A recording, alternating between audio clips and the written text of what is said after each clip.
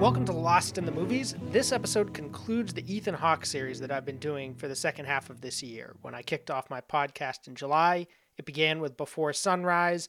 I carried on through Before Sunset, Before Midnight, Boyhood, Gattaca, Dead Poet Society, Training Day, and now First Reformed, which is my favorite of these films and also the most recent. It's Paul Schrader's, actually don't know if it's his most recent movie because it is from a few years ago, but it's the most recent one that I've seen, and I was blown away by it. I did buy it on Blu-ray. I still haven't watched it yet. It's one of those films where it's like the first impression is so strong, you almost want to wait a little before you start to revisit and build upon that. Twin Peaks Firewalk with me was like that for me as well. So these are just first impressions, a little bit stream of consciousness, but talking about what I liked about this movie. And then afterwards, I have a couple pieces of feedback, one pretty quick, but another one that is a little more in-depth, fleshing out some of the movie's thoughts on Catholicism and Protestantism in ways I found really compelling. As far as my work elsewhere, there really isn't anything to update on this week. I've mostly been working on my Mark Frost video for Journey Through Twin Peaks about one of the co-creators of the show. And when that comes out, I will let everyone know on this podcast and elsewhere. So without further ado, let's dig into First Reformed. Reverend Toller? Yes, Mary. You must come over. You must come over now.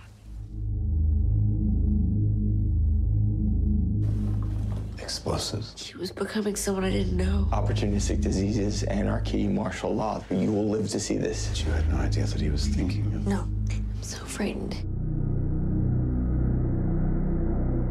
These kids, they want certainty. Don't think, follow. They fall prey to extremism. It's a world without hope. No, I have not lost my faith. You think that what we did together was a sin? I've seen enough real sin to know the difference. You didn't tell the police, right? Take a look at your own life before you criticize others. These are frightening times. We have to be patient. Well, somebody has to do something. I loved this movie.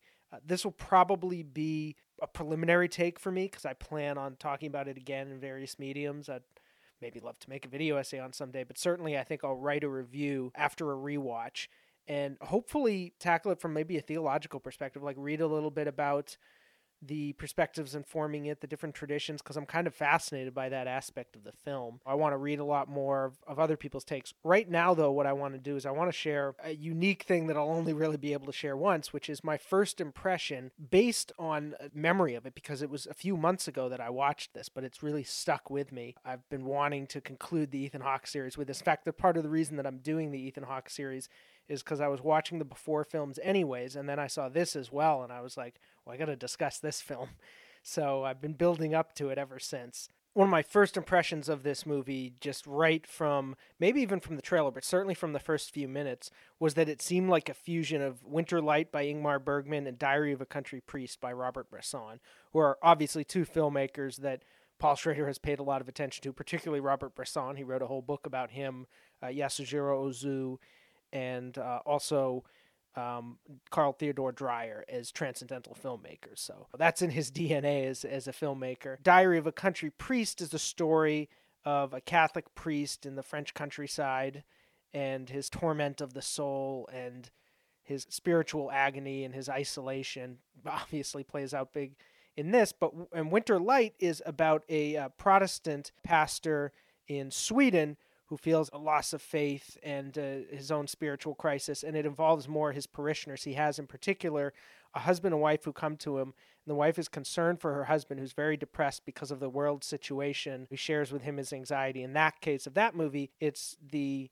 fact of the Chinese having an atom bomb and the U.S. having an atom bomb in this Cold War situation where it seems like nuclear holocaust could take place at any moment. And in this film, First Reformed, almost the exact same situation happens, but the young man is concerned with an environmental crisis. I wouldn't call it a remake, but is this like a conscious fusion of these films? And really it has other things going on in it, so it's pretty distinct. It can definitely stand alongside those movies. This is a masterpiece, in my opinion. I am so glad that I saw it, and I saw it in kind of an unusual way. This wasn't something that I was seeing on film Twitter and knew this is something I should go see, even though I don't see that many movies anymore, unfortunately. But actually, I was visiting my aunt, and she was like, oh, you got to see this crazy movie about a priest. It's got Ethan Hawke. And I was like, oh, all right, maybe, I'll I'll check it out. I don't know if I'm in the mood for that or whatever. And she put on the preview, and I was like, whoa, this looks really good. And then, of course, it said filmed by Paul Schrader, and I was like, oh, okay, that makes sense. I've only really seen a few of Paul Schrader's films. I've seen Mishima, his film about the Japanese novelist and film director who ended up staging a coup, a right-wing coup in Japan, and then killing himself. I've also seen his film Affliction, the 1997-98 film with Nick Nolte as an alcoholic small-town cop whose dad is an abusive oppressive father figure in his life, and he's trying to figure out if somebody was murdered in the woods. There's some political intrigue going on. It's just got this wintry New Hampshire location that's so evocative. I really love that movie. Of course, I've seen quite a bit of his work as a screenwriter in the films that he wrote for Martin Scorsese. He contributed to Raging Bull, and most famously, Taxi Driver was his project. Like, he's the one who conceived that. It was semi-autobiographical in a way, not fortunately too autobiographical. But the fact that when he wrote that film, he was living by himself. He hadn't spoken to anyone for weeks, and he realized he was just in this unhealthy state of mind, and out of that, A Taxi Driver was born. So Paul Schrader was born and raised a Calvinist. He was not allowed to ever see movies. In fact, he did not see his first movie till 18 or 19 years old. And then he became an avid cinephile, a film critic, a protege of Pauline Kael, and a film scholar.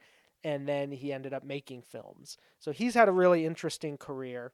He's made a lot of other films too. He made American Gigolo. He made Blue Collar. He's got a very distinct voice. Taxi Driver seems like a very Scorsese film, but when you see a lot of Schrader's work, it also really seems like a very Paul Schrader film. He's attracted to those kinds of protagonists. He portrays them. He goes fully into their mindset, and he doesn't romanticize them, but he really gives voice to their pathologies really well. And this film is definitely in that vein. So it's the story of a Protestant pastor named Reverend Toller, played by Ethan Hawke. And he is the pastor at this small, old, historical church that hardly anybody goes to. It's pretty much a museum piece. And he lives above it in the abbey. It's almost tempting to use a lot of Catholic terminology for the situation because he seems like a classic Catholic priest, that Robert Bresson character. But in other ways, he is very distinctly Calvinist and Protestant. And I was fascinated by that because I grew up Catholic, and I'm much more familiar with that religious tradition. So seeing this tension within the Protestant world was really interesting. So despite him living in this idiosyncratic, almost out of time and place location, he's under the aegis of this larger megachurch, which is very much more in the image of Protestantism today. And that is run by a character named Jeffers, who's played by Cedric the Entertainer. And it's just a wonderful combination of performances and characters and really different worlds inhabited by these characters, Toller and Jeffers. And I loved the dynamic between them. It was so good. Brilliant casting on Paul Schrader's part. And Cedric the Entertainer is great in this. So you see him sometimes go to the city. It's in upstate New York somewhere. I'm not sure if it's Albany or Buffalo. I think it might be Buffalo. But it's a location I feel like we don't see on film that often. Of course, we see New York City all the time, but we don't really experience upstate New York the same way. So I love the fact that this captured that distinct location really with the same sort of verve that Affliction captured that wintry New Hampshire countryside that I loved seeing on screen so much. Now, the character, as I mentioned, is visited by a young man and his wife. In this case, Michael, played by Philip Ettinger, and Mary, played by Amanda Seyfried. And in this case, as I said, he's really concerned with the global warming, climate change, the fact that his wife is pregnant, very pregnant. She's, throughout this whole film, clearly really not far from giving birth. And he's horrified by the thought of bringing a child into this world because he really believes within 30 or 40 years, with good reason, given a lot of the science and a lot of the inaction that's taking place around this, that it's the planet is doomed and civilization is going to descend very rapidly into just a terrible state. And this is the world that he's leaving to his son. I believe they say it's a son. His child upcoming, and he's kind of horrified by it. And Reverend Toller doesn't seem to have much to say. And then Later, Mary shows him something of Michael's, and I'll get into a little bit more spoilery stuff later. I want to pique your interest. That gives him a sort of a whole nother perspective on Michael's troubles and what may happen there. So as the film goes along, Reverend Toller ends up taking on a lot of Michael's views and his thoughts about the world, and it just keeps getting darker and darker. He's got some kind of cancer that's eating away at him. He's coughing up blood all the time, and he's drinking like straight vodka, I think, up in his room, and descending deeper and deeper, very much into this Travis Bickle, Mishima type of frame of mind. There's also a woman named Esther who he sees when he goes into the city to visit the big mega church. They had an affair at some point in the past, and she's still kind of enamored of him, and she tries to reach out to him, and he really spurns her in almost shocking ways at times. The things he says to her seem really vicious, but he just does not want anything to do with her, and seems to be really ashamed of what happened between them, or just horrified by the whole thing and her neediness for him. He used to be married. He had a son who died in a war, in the Iraq War, I think, and he supported it, and he feels now that he is, responsible for his son's death, and this is really haunting him. It's something he speaks about with Michael, and tries to reach out to him and let him know that he's experienced his traumas as well, and maybe he can counsel him through this. There's one other significant character named Balk, played by Michael Gaston, who is like a wealthy industrialist in the area who's funding the church, and he's helping they're going to reconsecrate the church that Reverend Toller is at, for First Reformed, the title church, basically. He is going to show up for this event, and Toller is horrified by him and everything he represents. He's obviously a major pollutant and a right-wing figure, I think, who opposes a lot of climate change activism that Michael and others are involved with. So this dynamic is brewing, and there's this sense that we're moving towards a showdown as the church is going to be consecrated. And so there's just a fascinating narrative going on there. There's just quite a few things that I loved about this movie. I was really compelled, as I said, by the religious tension within it between I don't even know if you could call it like a older tradition of Protestantism and something newer. It's almost really just two really philosophically different strains of religious practice that have kind of existed all along in Protestantism, I think, back as far as the break from the Catholic Church in some ways, this more celebratory in the world, moving away from kind of the seclusion of the Roman Catholic tradition. And then on the other hand, this actually more purist tradition that thought the Catholic Church was too worldly, and you had to become even more remote and remove yourself into isolation. Now, of course, that's a tricky thing to say, because on the one hand, he is really removing himself from a lot of human contact, or being removed. Some of it is just things that happen to him. It's not necessarily the situation he put himself in, although he exacerbates it. But also, he, in a way, is more worldly than some of the other characters, because he's actually concerned with what's going on globally, and this idea of Christian stewardship of the planet, and that whole responsibility being revoked in the name of this really ugly, grasping materialism that he sees, particularly represented by the industrialist. And that's a powerful juxtaposition. Now, of course, his way of dealing with this, though, is ultimately feels like a nihilistic gesture in its own right, even if it comes from a place that's valiantly trying to fight nihilism. I don't know, in a way, if you can define this film as a radical film or a reactionary film. It got elements of both in it, and Paul Schrader always does. He's a filmmaker who very much gets into this particularly white male, right-wing leaning kind of mentality of the vigilante, of the obsessive, puritanical personality. He's very influenced by The Searchers, the film with John Wayne, where he's trying to find his niece who's been kidnapped by Indians and basically kill her because he thinks she's been defiled. He's aware of all of the horrors of this mentality, doesn't really flinch from showing that, but is also, it feels like, identifies with it in some way. And it's just a very powerful experience watching these movies in that light, where it's not at all, like I said, not a romanticized portrait of this kind of pathology, but it is definitely fully immersed in it. So I guess it's a point where I could talk about the ending of the film, and even stuff that happens earlier. So Michael kills himself, and he just has filled with such despair. And what his wife had already showed Reverend Toller was that he'd created a suicide bomb that was hidden away in his garage, a suicide bomb vest.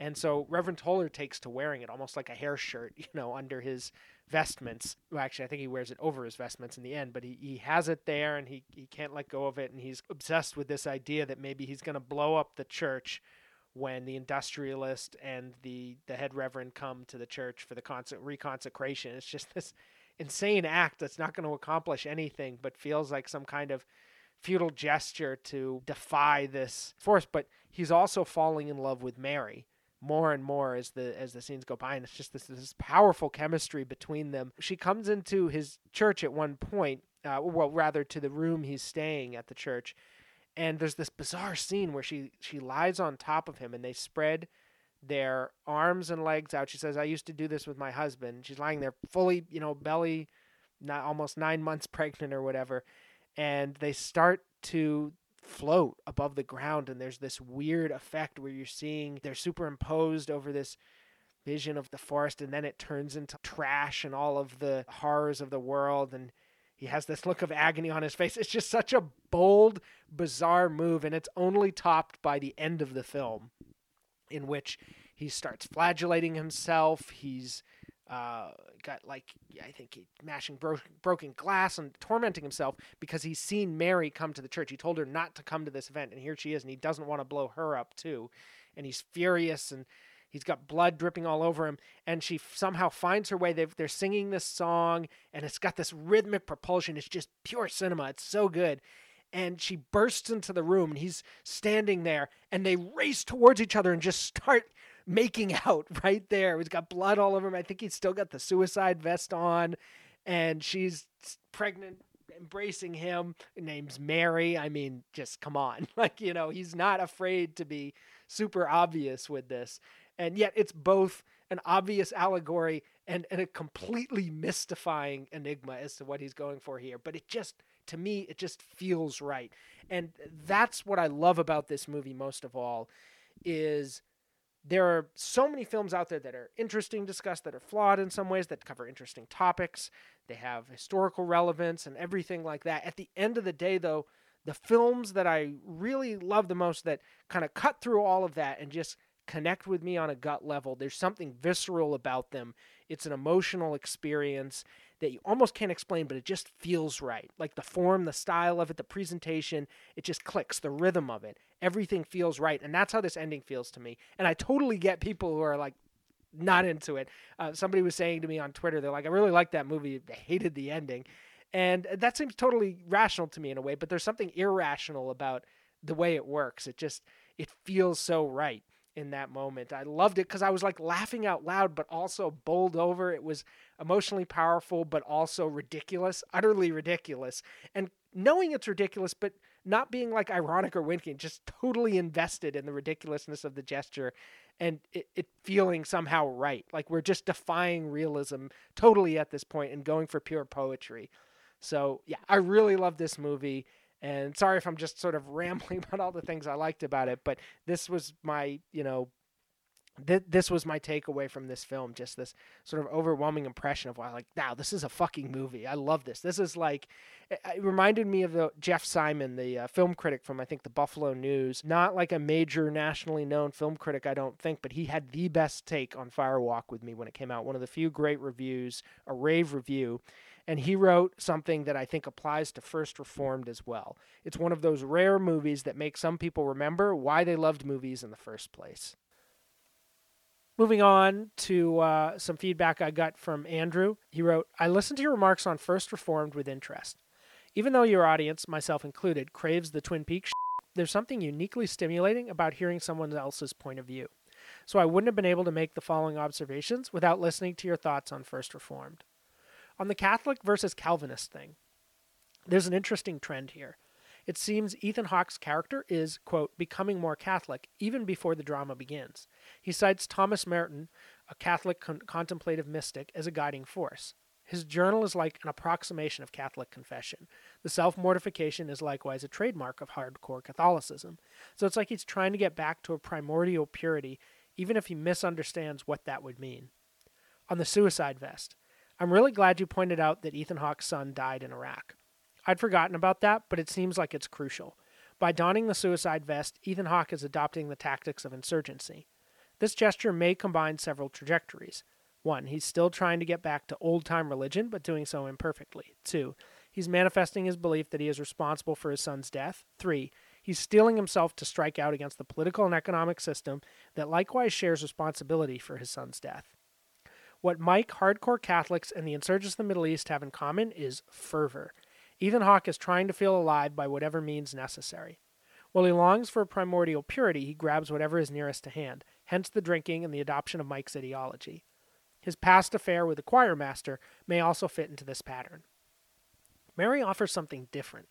Not primordial purity, since she is too haunted by sudden loss, but a forward-facing purity that's animated by a recognition that life is precious. Mike correctly identified the problem, but then he wrongly concluded that life is not worth living. There's an interesting implication in all this. Mike, Ethan Hawke's son, and the insurgents of Iraq are imperfectly, quote, imitating Christ when they volunteer to kill and be killed. Mike took it one step further when he refused to kill others. Ethan Hawke, because he's imitating those who have fervor, takes it one step back. It's Mary who shows Ethan Hawke how to go out now, in quotes. I like that. That's a little Twin Peaks reference there.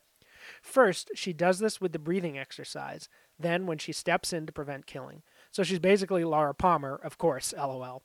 Incidentally, I'm pretty sure she's pregnant with a daughter because Mike asks Ethan Hawke how he'd feel about raising a little girl in a time of worldwide catastrophe. 100% agree with your concluding remarks about First Reformed just feels right. It's funny because I was so happy when Ethan Hawke and Mary embraced at the finale, even though it's completely inappropriate for so many reasons. I guess I feel about it the same way I feel about the ending of The Graduate. It's a happy ending because it needn't be a happily ever after ending. The point is to get out of the corrosive strictures imposed by society. What takes place afterwards is not yet written. Thanks for helping me love First Reformed even more than I did the first time round. Andrew. I responded, wow, love this. Can't wait to read it on the air. Glad I could help get that ball rolling. The contrast of Mary with the others is brilliant and reminds me of a sort of impression I had at the time that I wish I'd remembered to bring up in the review. It's like throughout much of the movie, Toller is moving toward a more Catholic vision of works, but Mary races in at the end to win him back to faith. Andrew says, whoa, in all seriousness, mind's like blown right now. And then he quotes John 3:3. Jesus answered and said unto him, Verily, verily, I say unto thee, except a man be born again, he cannot see the kingdom of God. Willie responded, he said, catching up with the podcast after an extremely busy period at work. Just popped in to thank you for nudging me into watching First Reformed. I'd been putting it off, but decided to check it out after your enthusiasm. What a f***ing movie. Brilliant ending. That's it for my thoughts and my listeners' thoughts for now on First Reformed. But of course, your feedback is always welcome. Please write in on old episodes, even if they're a few years old. I'd love to hear from you and engage with those thoughts myself, if I remember the film well enough to comment on it. In this case, I think that's definitely the case. So you can find my work on lostinthemovies.com, all of my podcasts, public and patron, which is a huge, this, as I always say, this is just the tip of the iceberg. So you have a huge backlog there you can dig into, plus 12 years of written reviews and video essays, which are my favorite form to work in. Enjoy your holiday vacation. If you have one, and if you don't, your holiday vacation of the mind when you're able to steal a few moments. And this podcast probably won't be back until 2021. I'll probably wait a month and just skip the every other week for the last week of December.